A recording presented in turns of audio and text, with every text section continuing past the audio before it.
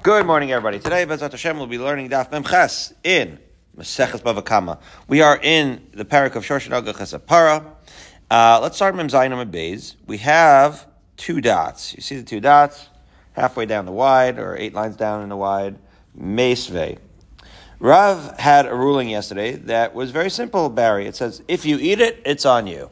Okay? Meaning, if the animal eats as a form of nezek, if they're eating something and then the animal gets damaged by what they ate, nobody is going to be blamed other than, so to speak, the owner of the animal. In other words, the owner of the animal is the one that sustains the damage because their animal died, okay, from eating something it wasn't supposed to eat. Who's supposed to pay for that? So you could say, well, the person who put out that food is supposed to pay for that. Or you could say, well, now we're going to get into a discussion whether the person who put out the food had the authority to do so or not, right? Did Barry have the authority to put his fruit in Andrew's yard? Andrew's dog is walking around. All of a sudden, there's this fruit baskets of peaches that Barry put in. He never told Andrew about it. Nobody ever knew about it. And Andrew's dog, sure enough, eats the peaches and dies. So Rav's halacha was, if Andrew's dog is the one that ate it and did it to himself, then whatever damage was caused to Andrew's dog based off of that eating is not going to be something that Barry will have to pay for.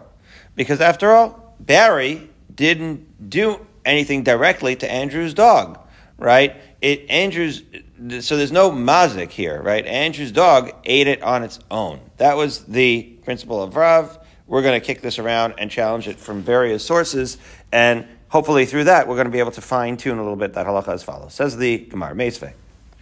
Okay, so now we have a woman. She's grinding wheat by someone's house. She doesn't even have permission, but she doesn't have access to her own grinder, so she sneaks into someone's house to grind wheat. Wow. And sure enough, the ground wheat is sitting around as she's working, and the little doggy of the balabais, right, that she's trespassing on, eats the wheat and gets damaged. Potter.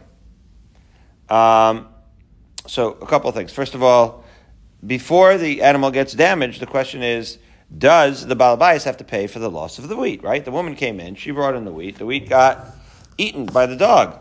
Potter. The answer is the balabais is exempt from having to pay for the eaten wheat, because after all, she came in unannounced, she trespassed, so he had no level of culpability, right, for the fact that she was going to come in. He didn't know she was going to come in. There was no way they knew that to keep his dog away and all of that, so he has no culpability at all. She lost that wheat because the dog ate it, and she was there without any permission, and therefore the balabais is going to be pater. However, im huska, let's say the dog got damaged by eating the wheat. Chayebes. She is actually chayev to pay for whatever damage the wheat does to the dog.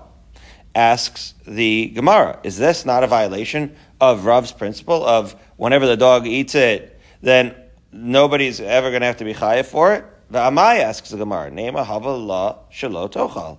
Maybe she could say to the homeowner where she trespassed that, after all, the dog should never have eaten it. The dog did the damage to himself. I'm not a mazik, she says, right? I trespassed, that's true, but I didn't damage your dog. Your dog ate the stuff on its own volition, and therefore I shouldn't have to pay for that. Says the Gemara, is this a contradiction to Rav's halacha? Says the Gemara, Amri, umi adifum mimas nisin? Well, they're going to say, right, we know that in our Mishnah, we said that if an animal is harmed if Barry's peaches harmed Andrew's dog, right, we says, du ukimna shehuchlaka behem. Don't you remember, Rav said that case only appeared, right, where the animal slipped. This was how we introduced Rav in the first place. In our Mishnah, we said that Rav said, what was the case where Andrew's dog got damaged? Has to be that he slipped on Barry's peaches, because if he slipped on Barry's peaches, so then it's like a form of a bore, and that's a scenario where you have mamon hamazik, right? Don't forget, we're learning bava kama. Bava kama has a lot to do with mamon hamazik. Barry's peaches are his possession, and his possession can only if they are in fact the format in which they cause the damage is very important, right? So if they're laying there and Andrew's dog slips on it, then it's called Maman Hamazik because it can fit into a format such as bor, right? That's what we're talking about. So it's actually very interesting. It's not entirely about whether Barry has permission to put the produce there in the first place. We're going to discuss that too. But that's not the only variable, right? Another variable is, does Barry's produce, right, cause damage to Andrew's dog in a way that fits within one of the Arba Avos Nazikin? This brings us all the way back to the very first page of Avakama, right? Is there, that's exactly where Rav's coming from, right? So now we're already getting a little bit more of a fine-tuned, lumdish explanation of what Rav means. All Rav is saying is that if Andrew's dog eats Barry's produce, that does not fit any of the format of the Arba Avos Nazikin. That's not Shane, that's not Regel, it's not Bor, right? It's not Karen, right? There is no format where Barry would be liable as a mazik in that format. And don't forget, when he interpreted our Mishnah, he said that if, in fact, Andrew's dog would slip on Barry's peaches, well, that would be like Bor. Then Barry would be chayiv. Okay, so what our Gemara is saying now is, why, we already had this discussion of the wheat. We can apply that discussion to the brisa. In other words, anytime you have a food, right, and in that food, Andrew's dog gets damaged, we can assume that Rav would say to that format the same thing that he would say to our Mishnah, that it is only going to be a damage if it fits one of the ways of the Arvas Nazikin. If, for example, Andrew's dog slips on it, then that would be like Bor. So he could say, the wheat, what happened? The dog slipped on the wheat. So is that brisa any different than our Mishnah? Whatever Rav said to our Mishnah, he would say to our brisa as well, that the dog slipped on the wheat, and it is for that reason that the woman is going to be chayiv. Says the Gemara, the ka'arila ma ka'arila. Well, didn't he know that the brisa can be interpreted in the Mishnah? Like, what are we playing at over here? Is it or isn't it like the Mishnah? Why do we even ask the question if we know that the brisa can be interpreted like the Mishnah? So the Gemara says, Amar lach bishlam amas nisim ktanim huska bahen. So the person who asked the question by bringing this brisa and trying to prove it as a raya against Rav would make the following argument that has to do with the language of the brisa relative to the language of the Mishnah. Because in the brisa, right, in the Mishnah, Ketani, Im Huska Behen, the Mishnah simply said, if it was harmed by it, how is harmed by it? Shehochlaka Behenu. So that language of Behen in it implies that maybe it got injured by slipping on it. Aval Hacha, but here in the Brisa it specifically says, Ketani Im Huska V'lo Ketani Behem. It just says, if you got damaged, and because it doesn't say Behen, it got damaged from the fruit, Achilahu de Ketani. The most simple explanation of what damaged would mean would be that it got damaged by eating it. Okay. So the Gemara says, that's not so compelling, but, Rav will simply say, Lo Shna, it doesn't matter whether you say Huska Behen, that this little, right, detail in the language of Huska Behen versus regular Huska is not a thing, right? Rav is going to say it's the same thing, that just like in the Mishnah, Huska Behen means that she slipped on it. Same too in the brisa. Regular huska also means that she slipped on the wheat, and therefore our brisa that we just brought of the wheat is not a challenge at all to our Mishnah. And Rav's principle: if you ate it, then there is no mazik, then it is actually still going to be alive. So now we're going to bring another challenge to Rav as follows: 9 lines up at the bottom. Tashma hichnes shor lachatzer shbal bayis lo bershus. Again, Barry's bull is hanging out in Andrew's yard, no rishus at all. V'achal chitin, the bull eats wheat. V'hisri is made, right? Dies from the diarrhea. Okay, so pater. So Andrew is going to be pater. He didn't know Barry's bull was coming. What's his liability? If Barry says, "Can I bring my bull over? Can you watch him while I go to Scranton?" Bal hachatzer chayev. Andrew indeed is going to be chayev. Ve'amai. Why should Andrew be chayev? After all, havalei shelo yochal. You could have said, right. Why is Andrew chayev? Andrew could say your bull should have never eaten it. He should have employed the principle of Rav. Is this brisa a challenge to Rav? Says the Gemara, no. Amar Rava birshus ashelo birshus karamis. Do you compare the brisa's case where Barry asked for permission to Rav's case where everything was brought where everything was without permission? Those cases are completely different. Birshus shmiras sharaki belalov. After all, when Barry asked Andrew if he could babysit his bull, so what Andrew did was accept some sort of responsibility for guarding that bull. He knows that he's babysitting Barry's bull, and therefore he's going to be chayav to pay for any way in which the bull, meaning even Rav would have to agree there that he's going to, that Andrew's going to take responsibility. Why would Rav have to agree? Because as the Gemara continues, vafilu chanak es atzmo, even if the ox commits suicide or something, it chokes itself in some way. Meaning anything that were to happen, right? Wind comes and blows everything away. Andrew is taking on the responsibility of what? Of like a shomer chinam, right? He's doing a favor to you. We are going to get into this question of whether Andrew takes responsibility or not. It was a machlokas in our Mishnah yesterday about Rebbe versus the Chachamim, like how much responsibility does Andrew take on in a casual relationship over here where he's actually just watching your shore as a favor. But let's assume we hold like the Chachamim that takes it more seriously, and Andrew is in fact taking responsibility, even though he didn't say so explicitly. Let's leave that machlokas out of it. Let's assume, however, that when Andrew gives reshus to Barry, Andrew is taking on some degree of responsibility. Well, guess what? If he takes on the responsibility, that's different. It takes us out of the world of the machlokas of Rav, the idea of Rav, of whether you ate it or not. Because even if a lightning bolt hit the bull, totally something out of Andrew's control. Andrew has taken on responsibility for it, believe it or not, and therefore it wouldn't matter, it wouldn't really be related to this idea of eating it, because even circumstances where normally Andrew wouldn't be chayiv, it's not chayiv because Andrew's a mazik, it's chayiv because Andrew took on responsibility as a shomer. That's what we're saying, and therefore we're deflecting that challenge to Rav. Okay? So now 2 dots, 6 lines up, on bottom line of Daisy Bailahu.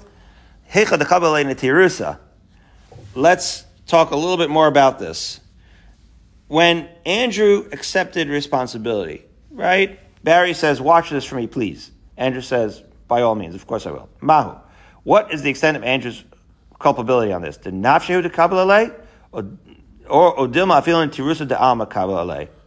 Right? In other words, is Andrew guarding any damage that he accepts upon himself? Or maybe Andrew's also taking on the responsibility for anything that would happen, okay?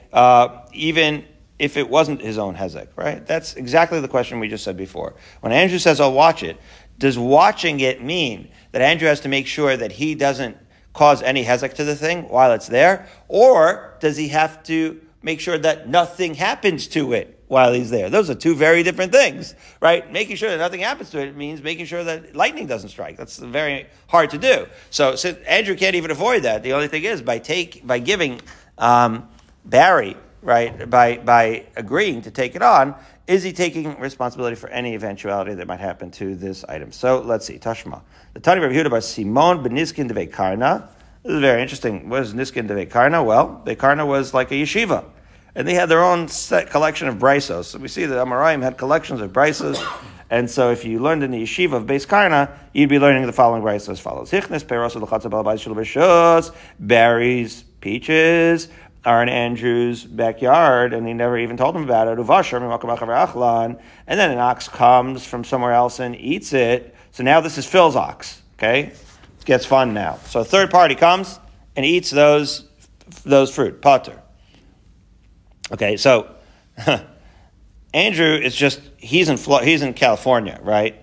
He's in California, and Barry and Phil they're using his backyard with impunity. Barry's putting his fruit there, Phil's bringing his shore there, and so who has to pay who? Does Andrew have to pay for anything? No, right? Because after all, the Bryce that we're going to see as we dissect it talks about the Pater and the Chayev in very vague terms, and then we're going to have to figure out who it's talking about. So when the Brisa first says Pater, it doesn't tell you who's Pater. And then it says V'michnas b'reshus. However, if Barry brought in the peaches with reshus, Chayev, somebody's Chayev. The Gemara wants to know man Pater, man Chayev. Wait, who's Pater and who's Chayev? What's the case? So let's see. Lav Pater balachatza v'Chayev balachatza. Is it not talking about Andrew?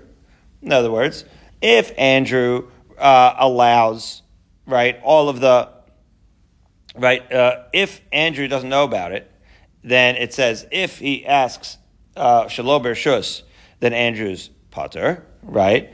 Because after all, Andrew was totally unaware of it, and therefore he didn't take on any responsibility, right? And if right, ichnas b'rishus, it means that Barry and or Phil, right, ask for rishus, in which case it is Andrew that the Bryce is referring to, and therefore Andrew does accept responsibility, which is to say, anytime Andrew is unaware of Barry and or Phil being in his backyard, then he's not chayav for anything, he's patur. Whereas when Andrew is aware and he gives rishus, he accepts on total responsibility. If that's how you understand patur and chayav in the brisa, then what you come out with is that anytime Andrew gives permission, Andrew takes on full responsibility for anything that will happen. That is the first way to understand the brisa. However, the Gemara says that's not necessarily what the brisa says. The brisa is just patur chayiv, but it doesn't say who's patur chayiv. Says the Gemara, Amri lo, patur bal shor, v'chayiv bal shor. It's talking about Phil. Phil is going to be patur in a case where there was no permission. Why? Because if there's no permission, then why should Phil be chayiv? Phil had no idea that the fruit was going to be there, and after all, even though it's true that his shor may have trespassed or not, the bottom line is, those fruit had no business being there because Barry did not ask for permission. And therefore, nobody's going to have to pay if Barry's fruit gets ruined because Barry brought him in there without permission and he did so at his own risk. However, if Barry asked Andrew for permission, then of course those fruit belong there. And therefore, it is going to be Phil's responsibility to pay Barry. What's the point here? Well, yeah, because Phil has a mammon amazik. His shor did hezek. This has nothing to do with Andrew, right? So this has nothing to do with Andrew taking on responsibility by allowing Barry to put in the stuff. It is simply a question of when his shor goes into the yard, if Barry asked permission for the fruit, so then Phil's going to have to pay because he had a mammon amazik, he had a shor that ate the stuff, and of course he's going to have to pay because the fruit was there and it was sanctioned by Andrew, he allowed it to be there, as opposed to if Barry did not ask for permission, then he had no business putting the fruit there, and therefore even though Phil did a hezek, then it's going to be the kind of hezek that's like in a Rishus HaRabim in a way, as we will see, right, where it's not really something, right? It's something that that Phil's not going to be responsible to pay Barry for, right? So the Gemara says like this: "V'ibal hashor." Just going to analyze it. He's finally arriving in Mechas Amid Aleph. My brishus, my shelo brishus ikka. Wait a minute. If it's bal hashor, if it has to do with Phil, so what does it have to do with whether Andrew allowed it or not? Like, how does Andrew's permission have anything to do with Phil, who has a shor that's a mazik, eating Barry's fruit? So now we're going to get into bava kama. We're going to again apply these issues of hezek back into the regular bava kama principles as follows. Amri, the Gemara is going to say, birishus havale shein birishus nizak. After all, if Andrew allows Barry to put the fruit into his backyard, then after all, it's as if, right, as Rashi, the first Rashi of Chesam base spells it out. Let's read it inside. The cave of the Yavle Baal Chatzer Rishusa Leiluya Duchta Akanile Begava Bavale Chatzer HaNizag. That since Andrew allowed Barry, gave him Rishus to put the stuff in his place, it's as if, and we've seen this already, it's as if he gives that space over to Barry for the purposes of putting his stuff there. Well, guess what? Now he falls into the category of Chatzer HaNizak. It's like Sdei Acher, right? It's like the idea of where does Shein actually become Hezek? When it's in Rishus HaNizak. As we've said, when it comes to the category of Shein, if you go into somebody's, right, if you trespass and you go into, even in the course of your regular eating, if you're trespassing, then you're going to be chayiv for eating that in Rishus HaNizak, as opposed to if you're just doing your regular thing, Shein and regular, and Rishus HaRabim is pater. So that's what's going on. If Andrew gives Rishus, then Barry's stuff there, it's as if it's in his own Rishus, and it's not a Rishus HaRabim, and Shein v'regel in Rishus HaNizak is chayiv, as opposed to, right, B'shein b'rishus hanizak, right? So Amri b'rishus, if Andrew gives permission, have a shein b'rishus hanizak, v'shein b'rishus hanizak chayeves. That's going to be like shein in rishus hanizak, because Barry gets that area sort of given over to him, and therefore when Phil's shor goes in there, it's like shein in rishus hanizak, and therefore Phil's going to be chayev for shein in rishus hanizak. However, shelo b'rishus, if Andrew does not give permission, have a shein b'rishus harabim. It's like Shein B'Rishus Harabim. It doesn't mean that it turns Andrew's backyard into a thoroughfare. But in terms of the abstract halacha category, as Rashi says, the first skinny line, B'Rishus Harabim, lav dafka. In other words, it's not really a thoroughfare. It's not real B'Rishus Harabim. Right? Klomar lav sdei acher. But what it means is it's not sdei acher. Right? It's not someone else's, right, sadeh, because Barry's stuff, by not being there in a sanctioned way, by being there without permission, it's like throwing it out into a thoroughfare. He had no business being there. Nobody knew that the fruit was going to be there, and therefore, b'shein, b'shus harabim petura.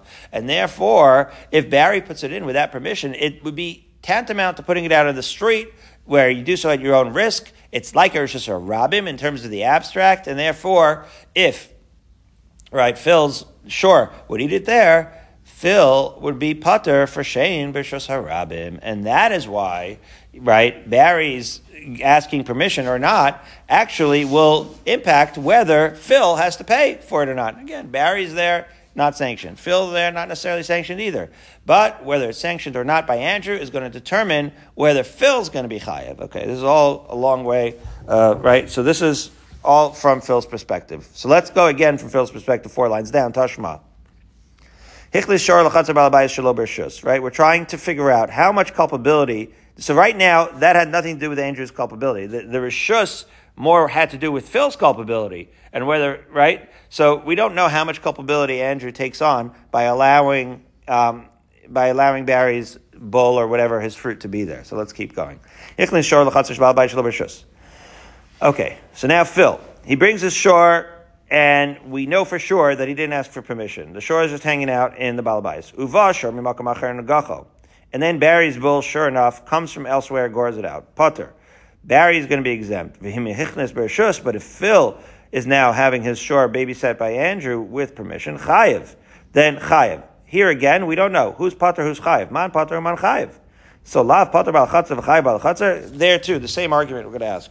Does all of this not have to do with whether Andrew gave permission, and based off of his permission he's chayiv or not? Again, in the initial reading of the Brisa, we assume that we're saying Pater and Chayiv, we're talking about Andrew, and we're going to learn something about how much culpability Andrew takes on. But, just like we said before, we're going to deflect it again. We're going to say, Lo, Pater Bal HaShor, V'Chayiv Bal HaShor. Just like we said before, we're saying again now, that, no, this all has to do with, by Andrew giving permission or not, does the actual goring shor, is he going to have culpability or not? The only difference is, Barry, and you should have picked up on this, I don't know why you're not jumping out of your seat, is that unlike Shein and Regel, which is completely Rishus dependent, where you could have the whole Lumdish argument of whether it's an Rishus Nizak or Rishus Harabim, Karen, as we said, is Rishus independent, right? Chatzi Nezek, Nezek Shalem, that belligerent behavior is going to be, regardless of whether it's an Rishus Harabim or Rishus Yachid. Unless you hold like Rabbi Tarfon. Rabbi Tarfon thought that Karen is Nezek Shalem for a tam in Rishus HaNizak. I don't know if you remember that. That was a unique machlokes. He's like an outlier shita in that regard. So now let's read it inside. It says the Gemara, Lo, Pater Balashor v'chayiv balashor. It's referring not to Andrew's culpability, but rather to, in this case, Barry's culpability for his bull's damage. So it says the Gemara, Ihachi, my Rishus, my Shalo Rishus ikar. Why did it matter whether Andrew gave Rishus? Says the Gemara, Amri Hamani, Rabbi Tarfon. That's what this means. In other words, the Gemara was asking, wait a minute, we can't give the same answer, because we can't just say, oh, if it's with Rishus, it's like Rishus ha-nizak, and if it's without Rishus, it's like Rishus harabim, where Shein is pater. Here, Karen should be independent. So the Gemara, no, Rabbi Tarfon says what? The Amar Rabbi Tarfon, he's going to remind you, Barry, Meshuna Karen b'chetzar nizak, that actually the damage of Karen is not independent. It's not Rishus independent. It's rather more severe in the Chatzar HaNizak. Nezek Shalom Mishalem, right? Because you're going to pay Nezek Shalom Mishalem, right? So therefore, that means that Karen in Rishus HaNizak is different. Well, now you can re-plug that in, right? You can apply this and say, well, then if that's the case, then Rishus HaNizak is going to, and whether it's Rishus HaNizak or Rishus HaRabim is indeed, as we've already demonstrated, going to depend on whether Andrew allowed it or not, right? So Birishus, like Karen B'Chatzar Nizak. Just like we said before, if Andrew allows his backyard to be used, then it's going to be like Karen Bechatzar and Nizak, and Barry will be culpable according to Rabbi Tarfon. Nezek Shalem, right? Umishalem Nezek Shalem, says the Gemara. However, Shelo B'Rshus, Havalei Karen B'Rshus Rabim, right? However, if Andrew never allowed Phil or Barry or anybody to go into his backyard with their bulls, so then the whole thing's like Rishus Rabim, V'lo Mishalem El Chatzi Nezek. And according to Rabbi Tarfon, that's where the Tom, right, the bull Tom is paying Chatzi Nezek, and it's like Rishus Rabim, and therefore it is for that reason that we're talking about, right, whether it's going to be Nezek Shalem or Chatzi Nezek. And that's why it's going to depend on Andrew's permission. But again, it's Andrew's permission doesn't increase any of Andrew's culpability. Andrew's permission only defines whether the incident is taking place in Rishus HaYachid, right? Because if he's giving permission, then that whole incident between Phil and Barry's bull is taking place in Rishus HaYachid, and therefore there is going to be a Nezek Shalem according to Rabbi Tarfon. And if Andrew never gave permission, then even though it doesn't turn his backyard into a thoroughfare, in terms of, in the abstract, it's like a thoroughfare in the sense that everybody goes in at their own risk, and therefore you would only have to pay a Chatzi Nezek in that case. Beautiful. So now, 15 lines down, there's a woman who went to bake, the baking trespasser. Okay? Asa barcha de besa. So a goat or a dog belonging to the house. So now Andrew's got this oven that everybody wants to use. Somebody sneaks in and uses the oven. Dog comes, Achlal Elisha, eats the dough, Chavel Mace, and then that overheats the dog and he dies. Chayva Rava l'shlumer de barcha. So Rava, when that was brought to him, he obligated the woman to pay for the dead dog, pay the owner. So are we going to say Lema Pliga de Rav? Is that case, that incident, going to be a challenge to Rav? Because don't forget, Rav said, if Andrew's dog ate it, then the woman's never going to have to pay because the dog shouldn't have eaten it. The Amar Rav, Havala Shalot Ochel, right? Because we're just reiterating the case of Rav, that Andrew's dog should have never eaten it. Says the Gemara, no. Amre Hache Hashta, we're going to say, is that really a comparison? Hasam Shalo B'Rshus. In Rav's case, where the produce was brought in without permission, Lo Kabel Elena Tirusa, right? Then this is an interesting case. The person, this is not talking about Andrew, this is talking about the person who brought it in. The peaches didn't accept responsibility for guarding Andrew's dog. Hacha B'Rshus, but here the woman went in to bake with, what? Hacha B'Rshus. She entered the house with permission, Kabel Elena Tirusa. She accepted responsibility of guarding the animal. Oh, wait a minute. So Rashi explains, this is unlike the idea that the homeowner takes a chrayas. This is a unique halacha, right? According to Rashi, he's saying that this is having to do, as we will see in the Hemshech of the Gemara, this is a very unique case. This has to do with the tznius of the woman, where she takes a chrayas. So don't try to compare this case too much, because soon enough we're going to see now in the Gemara, this is an outlier case, as the Gemara now asks. The Gemara says, wait a minute. How are you going to, we just learned about a woman that came to grind wheat in the Baal Bayis Shelo B'Rshus. And we said that was a very analogous case. Now we're talking about baking, and everything's being turned around. Now we're saying that the woman takes responsibility. Why is it that the woman came to grind wheat, we were talking about whether Andrew has responsibility. Now when the woman's coming in to bake, we're talking about whether the woman has responsibility for Andrew's dog. What just happened? Says the Gemara. Right, in the case of the grinding wheat, V'achaltan behem tal shel Baal Bayis pater, b'im huska chayaves. In that case, we said that if Andrew's dog eats it, then after all, if he then he's going to be exempt from paying for the wheat if she came in without permission. However, and if in fact Andrew's dog got damaged and she is chayav, right? Again, we said it was completely dependent on whether she asked for permission or not. If she didn't ask for permission, so then she's going to be responsible for everything. And we said, pater. And we said that the whole idea was that if she didn't ask for permission, then of course she's going to be chayav. However, if she entered with his permission, then she'd be pater from paying the damages. So what's going on here where we're saying that the woman that's baking has an extra degree of responsibility? Says the Gemara, Amri litchon chitin, kaven de lo baitz niusa midi, lo be misalkim ervasa dechatzer nafshayu. The case is like this. When a woman comes in to grind, she doesn't need so much privacy. Because apparently you can grind and not have to roll up your sleeves. Okay? And therefore, the owner of the yard doesn't need to clear the premises. That's what lo bayi misalke marvasa. Andrew doesn't have to clear. Andrew is the mar here. Doesn't have to clear the premises. The chatzer nafshayu, right? The ale didei rami netirusa, and therefore, since Andrew can be roaming around while the woman is grinding the wheat. He takes on the responsibility of guarding, and it still stands on him because, after all, he's the balabais. However, but when women come in to bake, that's a whole different thing. As Rashi says, you have to roll up your sleeves. Came to baya hitniusa. She needs her privacy. So it is understood in that scenario that Andrew leaves the whole place to her. Well, once he leaves the place to her, so once he leaves the whole place to her, now the culpability is on her, right? The responsibility of guarding rests on her, and it is for that reason that she takes on responsibility for Andrew's dog and for anything that else happens. So it really has to do with the uniqueness of that case. Every case is so case dependent.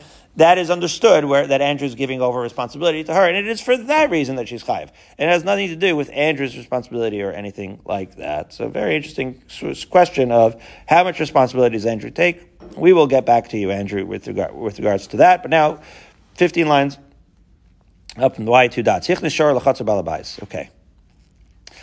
Let's talk about Barry's bull again. Amarava. Barry, you're bringing in the bull in the backyard while Andrew's away. You're taking advantage. You don't tell him. It's not a good thing. And now your bull is wreaking havoc and it's digging ditches. A fascinating idea. That any damage that your bull does to the courtyard of Andrew, you're going to be chayav for, Barry. However, Andrew is going to be chayav for the nizkim of bor. We already discussed, right? This is going to actually have to explain it inside, that it's going to have to fit the parameters. In other words, Andrew's going to have to declare his property ownerless, right? People are going to have to he's going to have to turn it into a park, right? It's going to have to fit the parameters of where bor would actually be chayav. But be that as it may, what's the chiddush here, Barry? That even though Andrew didn't himself dig the pit, it was really your bull that dug the pit, Andrew is basically taking on the responsibilities of the pit by owning it, so to speak, right? Actually, by declaring it ownerless. But the point is, by saying, by turning the pit into something that would be chayiv and bor, even though Andrew didn't physically dig the ditch, he's going to be the one that's responsible because he could have filled it in too, right? And he didn't have to finish off all the parameters that would make it chayiv. That's what we're saying over here. Says the Gemara. Even though the language of the pasuk is that a man is proactively digging the ditch, v'lo shor bor, and not that some bull is digging the ditch. Here, since Andrew, when he came back from California, should have filled the ditch, and he did not do so, v'lo kamalye, he did not do so, kiman decharye dami. Andrew, you take on the responsibility as if you had dug the ditch yourself. Okay? And therefore, you're going to be chayav for nizkei bor. Mind you, any nizkei shor that Barry's bull does proactively, Barry will be chayav for. So now, related to that, 8 lines from the right, Amarava, Amarava, shor l'chatzar balabais shelo b'reshus, v'hizik as balabais, o ha-balabais huzak bo, chayav. Regarding this, Rava said like this. Barry's bull, again, is there without permission, and it damages somehow the place. Or the homeowner, it trips over it. Chayiv, right? Barry is going to be chayiv for all of these things.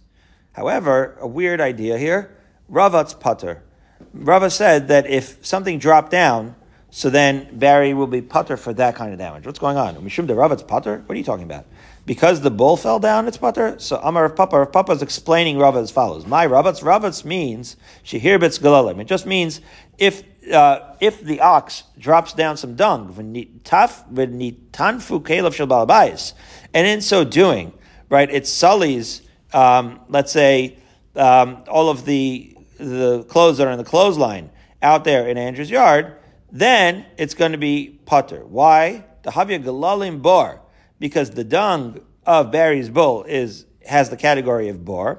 Mind you, that's only true once it hits the ground. And as we've already said, bor does not have to be an actual pit, but it's any kind of stumbling thing that is ownerless. And there is a unique characteristic, which you've already mentioned of bor, that kalim are not chayav b'bor, right? Kalim are not going to be chayav and bor, so it's a unique thing. That's what Rav is alluding to. Barry's bull drops dung. The dung is on the ground. The clothes flies from a clothesline into the dung. Andrew comes back from California and he's like, Vusidus, my suit is ruined. It's irretrievably ruined. So, it happens to be that Andrew should have cleared off the dung, and he didn't. It therefore became a bor. And now that it's a bor, it's ownerless, by the way. And Barry's not chayiv, because it happens to be the bor is not chayiv b'kelim, and clothes are kelim. This is the classic idea. I was talking to somebody, a patient actually of mine yesterday, that got started with the DAF, with the Ner Tamid initiative. It's a whole thing for the soldiers. And they would tell me, I said, so how's it going? Bava Kama. She's like, I don't understand. Like, a shirt is a kli, and dung is a bor, and like, we're talking about abstract terms, right? And that's exactly how we're becoming lawyers, Andrew. We're understanding that this is not, we don't care so much about bulls. We care about the abstract terminology as far as the halachic implications, right? So, anyway, you can't talk about bor without bringing up Machlokas Rav Shmuel. This whole concept of this becoming a bor only makes sense according to Shmuel. Why? Because I'll remind you what the Machlokas Rav Shmuel regarding bor was as follows. The Amar called Takala Borhu. It was Shmuel who said that any obstacle, like dung, can become a bor, whether the owner retains possession of it or not. If it's, right, an obstacle, if it's a knife or a backpack or whatever, it could be a bor. Remember that? El Rav, but if you'll recall, Rav said, the Amar ad demafkele. Rav said that in order to be considered a bor, it has to be the mamish, like an ownerless bor in Rosh Hashanah. Well, if it's or not necessarily in Rosh Hashanah, but it has to be ownerless. Well, is this ownerless? Ma yikal mema. What are you going to say? I mean, Barry owns the bull, he owns the bull's dung, right? So according to Rav, Barry, it's not really a bor. It should really be classified as a shor because it's not ownerless. One of the things that defines bor is that it's ownerless. This is not an ownerless piece of dung. This is a piece of dung that can be traced back to Barry. So Amrei, stam glalim afkarim afkarlu. Right, so they would answer, yeah. Once the dung hits the ground, Barry has been mafkir, it can be assumed that it's ownerless, and therefore even Rav would say that it has the right parameters of bor. Very good. Okay. Amar Rava, another idea, 5 lines up. So, again, you enter the Andrew's backyard, and you do damage, or balabayis huzak bo, or the balabayis becomes huzak chayev. Hiziku balabayis pater. But if the homeowner did any damage to him, then he's going to be pater. This is another way of saying a trespasser takes on all the responsibility, and if anything happens to Andrew, or if Andrew does anything to the trespasser, Andrew's not chayev. So Amar of Papa, again, he's going to qualify Rava's ruling as follows. He says, Lo Amar Nadalo Hava Yadabe. Right? This idea that Andrew is going to be exempt from any damage that he does to a trespasser is only when Andrew had no idea about this trespasser coming and had no way to expect it. Aval Hava Yadabe. But where? It was somebody called. Phil calls Andrew and he says, do you know Barry's hanging around your backyard? So now Andrew's aware. He's Ziko Balabayas Chayev. Now, Andrew, if you do, there's no, right, plausible deniability. If you say, right, if you do damage to Barry Chas v'Shalom, you're going to be Chayev. Even though Barry didn't ask for permission and he's indeed a trespasser, you're going to be Chayev because you were aware of it. My time asks Lamar, Mishum da'amarlei, nehida yislach v'shus la'apuke. Right? Because Barry could say to Andrew, even though you could chase me away out of your backyard, you could chase me away, but you can't just potch me. What are you doing? Right? In other words, Andrew is aware of Barry's presence, and he's proactively injuring Barry. You can't do that. It's true that Barry's a trespasser, but you have to politely escort him out of there. You don't just cause him nezek. Okay? That you don't have the right to do. Says the Gemara, Tamayu, and Rava and Rav Papa here, they're collabing with and consistent with their own reasoning. The Amar Rava v'yitem Rav Papa, because some say it was Rava who said it, some say it was Rav Papa who said what? As we turn to Meches and Beis, and we lean on Rashi a lot over here, Shneim b'Rishus, when two people are in a certain place and both of them have Rishus, O Shneim shelo b'Rishus, or neither of them have Rishus, as Rashi explains, that either, as we've already said in cases earlier in the Masechta, two people are running in a Rishus Harabim, so they have rishus, they don't have rishus. Huzak zeh chayavin. If you do damage to one another, then in a proactive way, intention. We'll go with the Rambam. The Rambam in Hilchos Chovel Mazik says if they do so. Rashi and the Rambam explain this Gemara differently. We'll go with Rambam. Rambam says hiziku zeh means if they are mazik each other intentionally, chayavin fits real nice. If Barry and Andrew are allowed to both be there, or they're both not allowed to be there, the point is, if there's no discrepancy where one's allowed to be there and the other is not, then any intentional damage that you do to each other, you're chayiv. However, husku zebazeh means unintentional. You bump into each other, paturin. Then you're going to be patur. Taima. What's the reason? So it sounds like the shneim b'rshus or shneim shelo b'rshus, that it's only when they're both allowed to or both not allowed to be there that it matters whether it's intentional or not. However,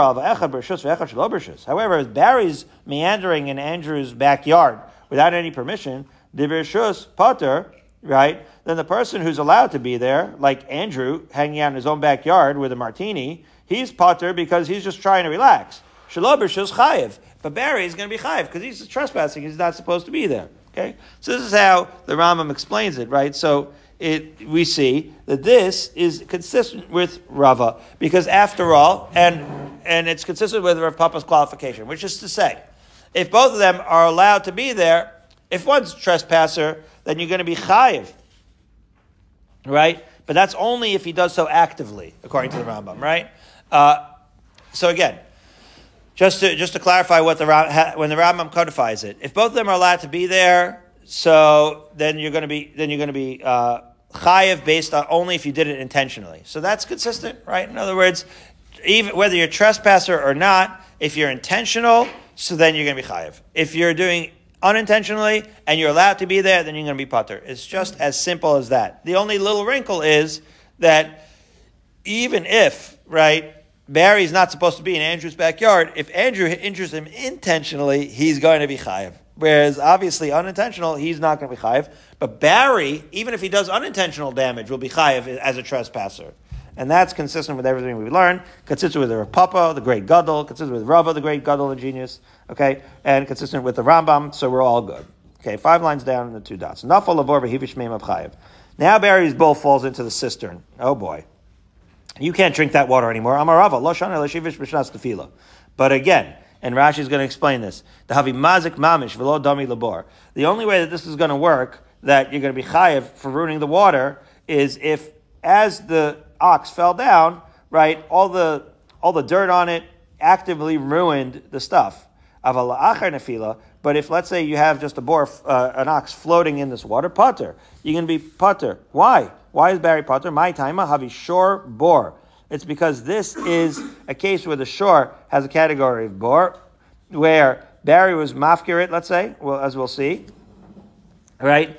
And therefore, once it's no longer an active, proactive kind of hezek, it is indeed going to be a bor, umayim kalim. And the mayim, right, water is kalim, shor is bor, right, because it's all a halachic category, as Rashi explains. And so the mayim is kalim because, as Rashi explains, kol chafatzim ke-kalim, the lo chayav bebor, right? Any object is like kalim, and a kalim is not chayav bebor, v'lo matzinu bor shechayav et kalim. And we have a detail within the halachas of bar that you're not chayav for kalim and bor. So the Gemara asks, Sani chal Shmuel, as we said before, Damar kol takal baru. Shmuel doesn't care whether it's owned or not. He's going to say that anything that's not where it's supposed to be can have the category of bor. El Rav, but according to Rav, isn't it Barry's bull? Rav only holds that it's a bor if it's ownerless. How does he learn that case? As the Gemara, it has to be a revision of the statement. What the case was as follows. This is not talking about hivish mishas nefila, but it actually, the ox fouled it up with his body. This is where Rashi says also, this is the stuff that was on it, right? But if what happened was the bull died, and then the carcass was what ruined the water, then in fact Barry is going to be pater, my taima, because then, grama be'amahu, then it's not considered direct damage, but causative damage after the fact. Grama be'amahu don't chayiv, and Barry is not chayiv for causative damage. So again, a very unusual case where how do you define the bull that's floating in the cistern? A lot of alumnus here, but that is how a bor is going to be pater, or grama is going to be pater in these cases. Again, Barry really should be kind of chayiv in civil law. But when we talk about arba avos nezikin, you can't find a category, it's a slippery case, where a bor falls into a cistern. Where's the momam and a mazik? There's nothing proactive. Maybe it's a causative. It may or may not be a bor. So it has to, the halachas become, right, very specific to Dalad Nezikin. Okay, so now 15 lines down in the two dots. There's no Barry, there's no Andrew. It's a totally different case. Far, far away, a tragedy. a bull falls on a person and kills them. So our Mishnah said that the owner of the bull has to pay the kofar if somebody gets killed. V'amai, why? Ha-tamhu. This has to be a tam. So why does he have to pay kofar? Amarav, we're going to see why it has to be a tam. So Amarav, b'muad lipa b'nei adam b'voris askinan. We're dealing with an ox that's muad, very specific, as we learned in previous prakim, that a shor can be muad for a specific thing. This shor is habitually falling onto people in pits and killing them. So says the Gemara, Ihachi bar katalahu. If that's the case, then right away we should have put the ox to death. In other words, there is no case where you have a shor that survives to become a muad in a certain thing. That's the point. Because since we're talking about a calamity where somebody gets killed, if a shor is really a muad, that shor would have been killed already a long time ago. So how does it survive? So it's a very unusual case of the unintentional muad, says the Gemara. Amar Rabbi Yosef, the chaza yerukov nafal. What happened was the unintentional, right, shor is a klutz. It always sees vegetation at the edge of the pit, and it falls for it every time, literally and figuratively. It starts eating it and falling. So that's how it became a muad. But when it actually does so habitually, but does so unintentionally, you have this double thing where the first 3 times he could become a muad, but he's not going to get killed because he actually never did it intentionally. And now, this 4th time, you're going to have to pay kofar. Or, Shmuel Amar Hamani, what's the case? How do you have kofar? Rabbi Yossi Aglilahi. It's talking about the case of Rabbi Yossi Aglilahi, the Amar Tam Mishal Chatzi Kofar. Because Rabbi Yossi Aglilahi happens to hold that not only does a muad pay kofar, but Tam also pays Chatzi Kofar. That's another explanation. A third explanation, Ulama, Rabbi Yossi Aglilahi, Damar Kari Bitarfon, Damar Karen Bechatzar Nezek Shalom Mishalim. Right? The aforementioned Rabbi Tarfon that holds that Chetzar and Nizak is different, and there you're paying Nezek Shalom, and therefore Hachanami Kofar Shalom Mishalim. And therefore that would also apply to Kofar, just like Rabbi Tarfon holds that you pay Nezek Shalom in Chetzar and Nizak. He also is going to say that this Tam and Muad thing, that Nezek Shalom is that Chetzar and Nizak is really L'chol Davar, like a situation where Karen really both pays Kofar and Nezek Shalom. Wow. So says the Gemara, according to Ula, I understand why he has a son and a father, because after all, you talk about a kofar, because after all, that gives them the reason it's mentioning father son is because they are allowed to be there, and it is for that reason that the shor that's trespassing, and that's why he's paying the kofar, right? According to Shmuel, why are you using in case of Aviv? No. This would apply to anyone, says the Gemara. The Mishnah is teaching you the most common case. In other words, who's most commonly going to happen to? The father or the son that are there. But it would be true. That would be also applicable if anybody else was there. So we'll resume tomorrow, Bezrat Hashem, in the 2 dots in the middle of the page of Memches Amid Beis.